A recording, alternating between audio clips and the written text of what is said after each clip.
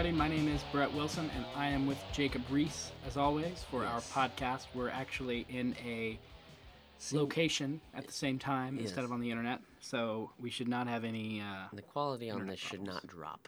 So I forgot to mention this the first time. This is our podcast for March 19th, 2017. We're staying on schedule this time, unlike the last few weeks. But we don't necessarily have the longest podcast today because the tech world is still a little bit slow right now. But there are still some stuff that's gone on the last 2 weeks. First off is Pandora launched its premium service on Monday of last week, so a week ago, and that's pretty amazing.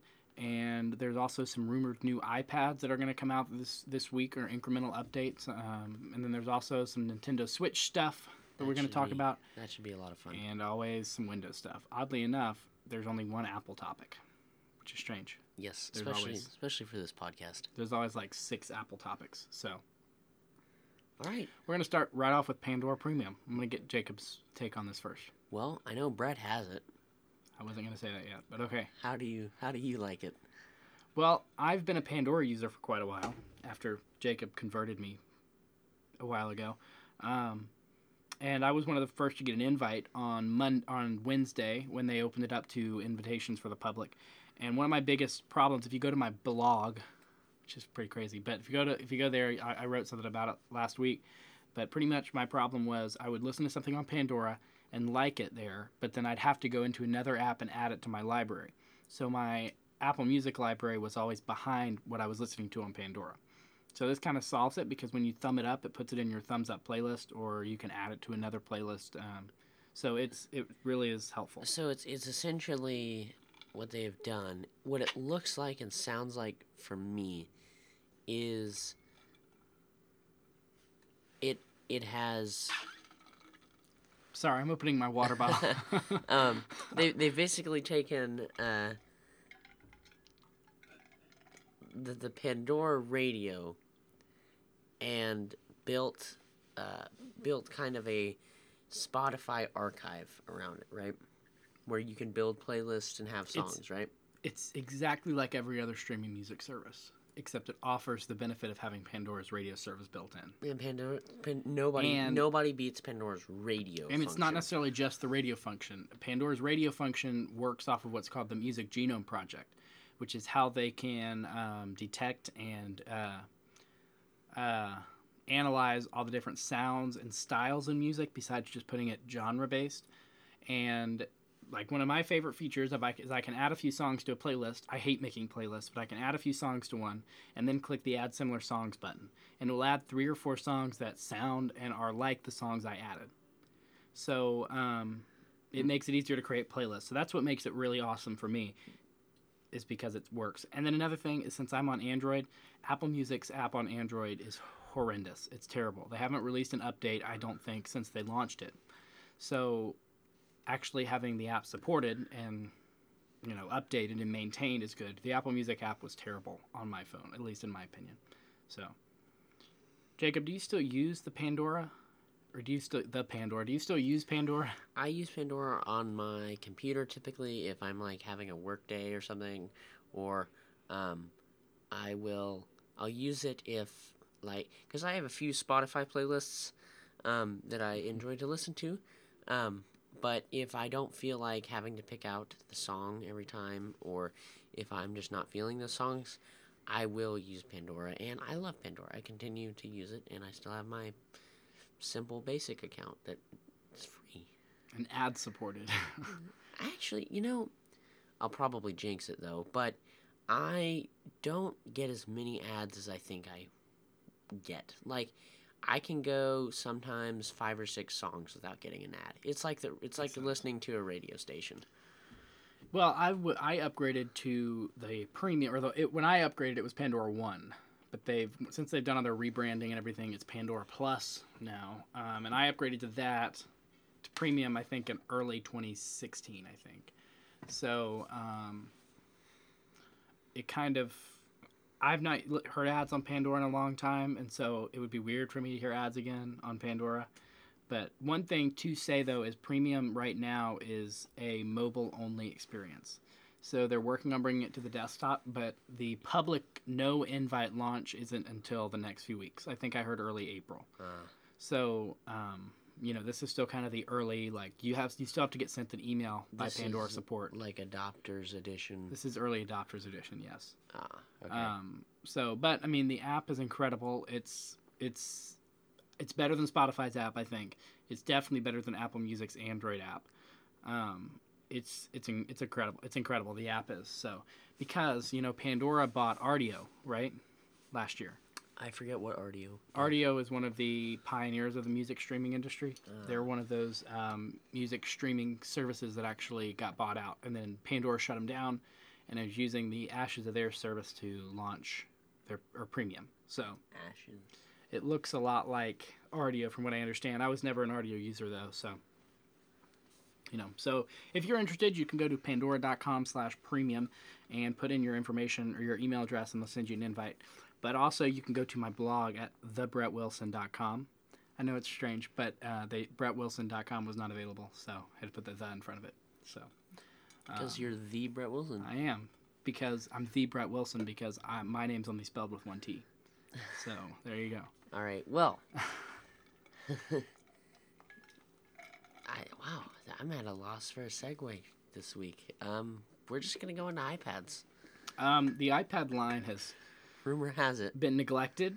Oh, my gosh. Not really, but it hasn't been updated. It hasn't really been... about a year and a half. It has not been neglected as much as it has been non-hyped. The last iPad announcement was the 9.7-inch Pro, which I have, last April. So that was the last iPad announcement. Then the 12.9-inch iPad Pro was released in October of 2015. The only real improvements on those are screen real estate, and with that, you get battery life. Well, no, not necessarily yes. Do they have the new dual-core computing things in the chips? Well, between the 12.9 and the 9.7-inch right now, is the difference is that... the 12.9-inch Pro has more RAM, and the 9.7-inch Pro has the True Tone display, which changes the color temperature of the display based on what lighting you're in. So it'll change your color temperature, and it looks really great. So hopefully they'll bring that over to the 12.9-inch whenever they refresh it. But traditionally, they've released iPads and stuff along with Apple Watches in April or in the spring. So we've been kind of expecting an Apple event, but there's been no word on it. So the guess is that they're either going to do incremental updates and release them silently, or we're not going to see an event until April.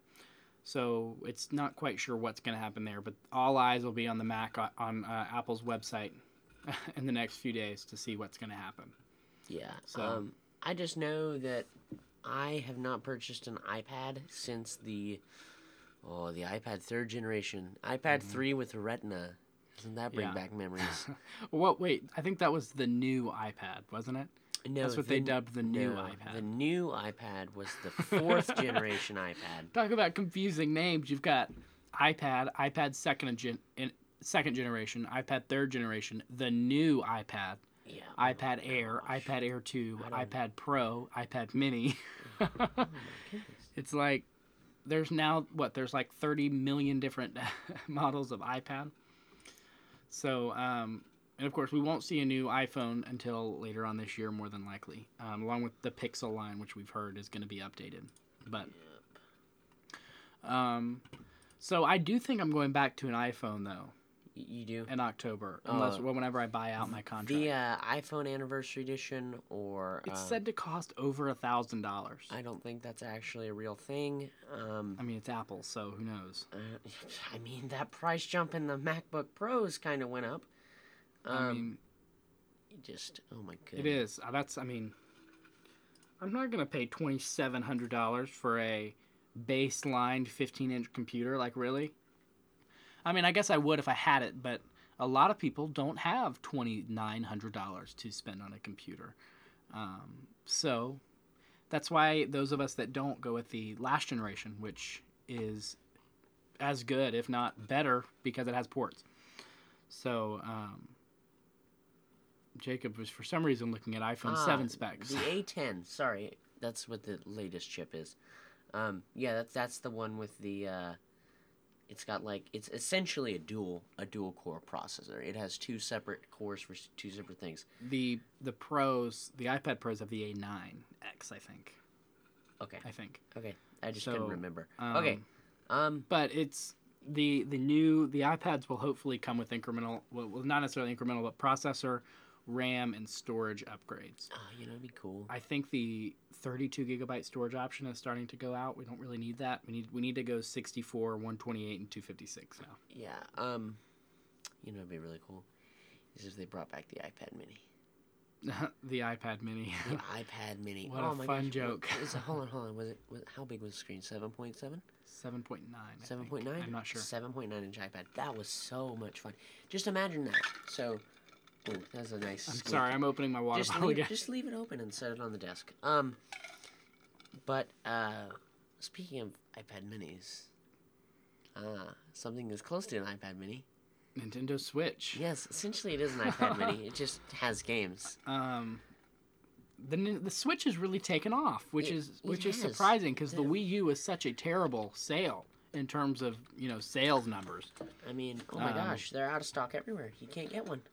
It was it's crazy because I think a lot of people like this concept of that click. If you just heard it was Jacob's computer. It was Nintendo's website. Yeah.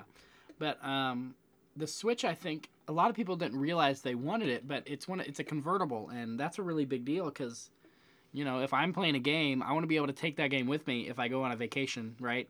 I mean, then they show these households with like 3 Switches, and that's like what, $600, $900, yeah, it's like $900 on Switches. It's like no, but and I think Nintendo needs to come out with some better first party titles right now.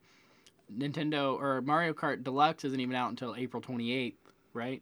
Yeah. And the only things out are 1-2 Switch, like 1-2 Switch and Zelda Breath of the Wild, which I played last night, and oh my goodness, that is an amazing game. Breath of the Wild is supposed to be a really great game. It is amazing. It's absolutely amazing. Of course, wait, did you see that picture? Okay, if you go on Nintendo's website and when you scroll back up to the top, you'll see a scrolling image of a man with headphones on in the middle of the street playing the Switch. My recommendation to you would be to not do that. Not do that, yes. I just saw that, and it was bizarre. Jacob's trying to get back to it, but it was bizarre because it's like nobody would ever do that. But another thing the Switch needs to improve on is that kickstand they've got. Oh my goodness. The kickstand is supposed to be terrible. It is absolutely terrible. So if you imagine a phone, okay, imagine on the right side of the phone, on the back, almost as far right as you can go, a kickstand. They should have done like a centered kickstand. They should have done one of the like a Surface stand. Where the just whole back panel flops out. Yeah, I mean, because a centered stand would be unbalanced. It would be unsteady. Yeah. It would be even more unsteady than the one on the side. Whereas if they did a Surface stand, it would be sturdy and it would be steady. So it's not getting back to that image, which is frustrating. Oh, man. But it was funny because the guy had headphones on and he was like in the street and it was just ridiculous. But so Switch, I mean, it's $299, and I think once some more first-party titles come out, as well as some third-party titles, it'll be a solid sell, and I think it'll be probably one of their best-selling consoles. But the big question is, I actually saw something online this week about, Nintendo now has the Nintendo Switch and the 3DS, both portable consoles. Which one would you buy? If you had to choose between the two, which one would you purchase? Probably the Switch. And that's going to be the thing. Is it's going to be? I mean, how much is the? We just saw the image. That's funny. How much is the 3DS? Can you look on the website there? Let's see, Nintendo 3DS. There's, I believe it's called the new 3DS. The new, just like we were talking about the iPad, the new 3DS XL. It's $200, so it's $100 less expensive. But it depends on how. But you could always get the 2DS for $79, which is really a great deal. But I mean, how many people are going to forfeit that $100 and get the 3DS instead of the the Switch, depending on how much, I mean, some people won't be able to afford that, but, a lot of people will probably, depending on the first-party titles that come out, will go for the Switch, except for the fact that the Switch's games are so expensive. But, yeah, but it's just the question of yeah, because the DS line has been incredibly successful. The DS has probably been a single-handed thing that kept that was Nintendo funny. up. That was nice. Was it single-handed? Single-handed. Because DS. Okay. Okay. That's a bad pun. But it was probably one of those things that kept Nintendo afloat. Was the DS line, because their Wii U did terribly, and I think that's going to be something. But my advice to you, if you're looking at buying the Switch, would be wait a little bit to make sure some good titles come out, and then purchase one if you want one. I mean, you don't have to have one, but it will be a fun console. I think it'll be a lot like the Wii, if you remember that, when pretty much every household had a Wii. Yep, it was. I still have my Wii, and they're amazing. There were some great games for it, and I think the Switch might do what the Wii did, where everybody has one, and you can just share games with everybody. Of course, Nintendo is going to try to push each family to have like 2 or 3. Yeah. Because it's portable, but I don't know how many people are actually going to buy 3 Switches for $900. Like, how much was the Wii? Do you remember? The Wii was like $200. I mean, so I think it is I think that's going to be they were hoping the Wii U would replace the Wii, but I think the Switch is going to be the Wii replacement. I still have mine at home, and I think it's a great console still, but time for a replacement. So, moving into time for a replacement. Oh my goodness. That was a good segue, Brett. Windows is dropping support for modern processors. It's rumored. Okay, so for anybody, this has actually kind of been nice. These last few podcasts, I've been able to talk about stuff that my technical side of things. So Kaby Lake, I still don't know how you pronounce it. I'm just going to pronounce it Kaby Lake. Kaby Lake processors and the AMD Ryzen 7, sorry. The AMD Ryzen 7. Yes, so the Intel Kaby Lake processors and the AMD Ryzen 7, also the Ryzen 5, which was announced. But the Windows is rumored to have been dropping support for Windows 7, 8, and 8.1. Which I think is actually a smart move. It's a smart move. Microsoft. Because they can't keep patching security updates for these old operating systems. Now, even though they are old, I kind of fell in love with Windows 8.1. It was not the smoothest. It's not as bad as people make it out to be. Yeah. I think a lot of people used it for like 5 seconds and then decided they didn't like it and then stopped using it. Yeah. Whereas those of us that actually used it ended up I know I was a Mac user for a while, and I've been on and off for the last year. But in that time that I used the PC, I used 8.1 for the most part before I upgraded to 10. And for me, I think a lot like Jacob, I just didn't use the start menu. I just didn't use the start screen. Yeah, that's all I didn't do. Other than that, that's all they did weird. And now you have things like Windows keys, and it instantly brings up the start menu. It has your most recent used apps. I mean, you can find everything. You have your photos and... One thing I loved about Windows 7, and I think you can still do it, or Windows 10, 8, as you can still do it, is just that instant search feature. You go back to the home button and you just start searching. It'll bring up your apps, and that was really useful. Oh my goodness! And I liked that because it's like Spotlight search on a Mac. Yeah, Windows 10 Windows 8 was really nothing different for me than Windows 7. Of course, I was never a huge fan of Windows XP, but I think that any operating system over Windows XP or Windows Vista is a good idea. Yeah. I mean, I used Windows Vista for like 4 years at one point, and I never had any of the bug issues like some people did, but it was a notoriously bad operating system, and Microsoft is actually dropping their update support for that pretty soon. So now, back to why they're doing this. About half of all Windows current users are using Windows 7. which is My school is 9 using years Windows old 7. now.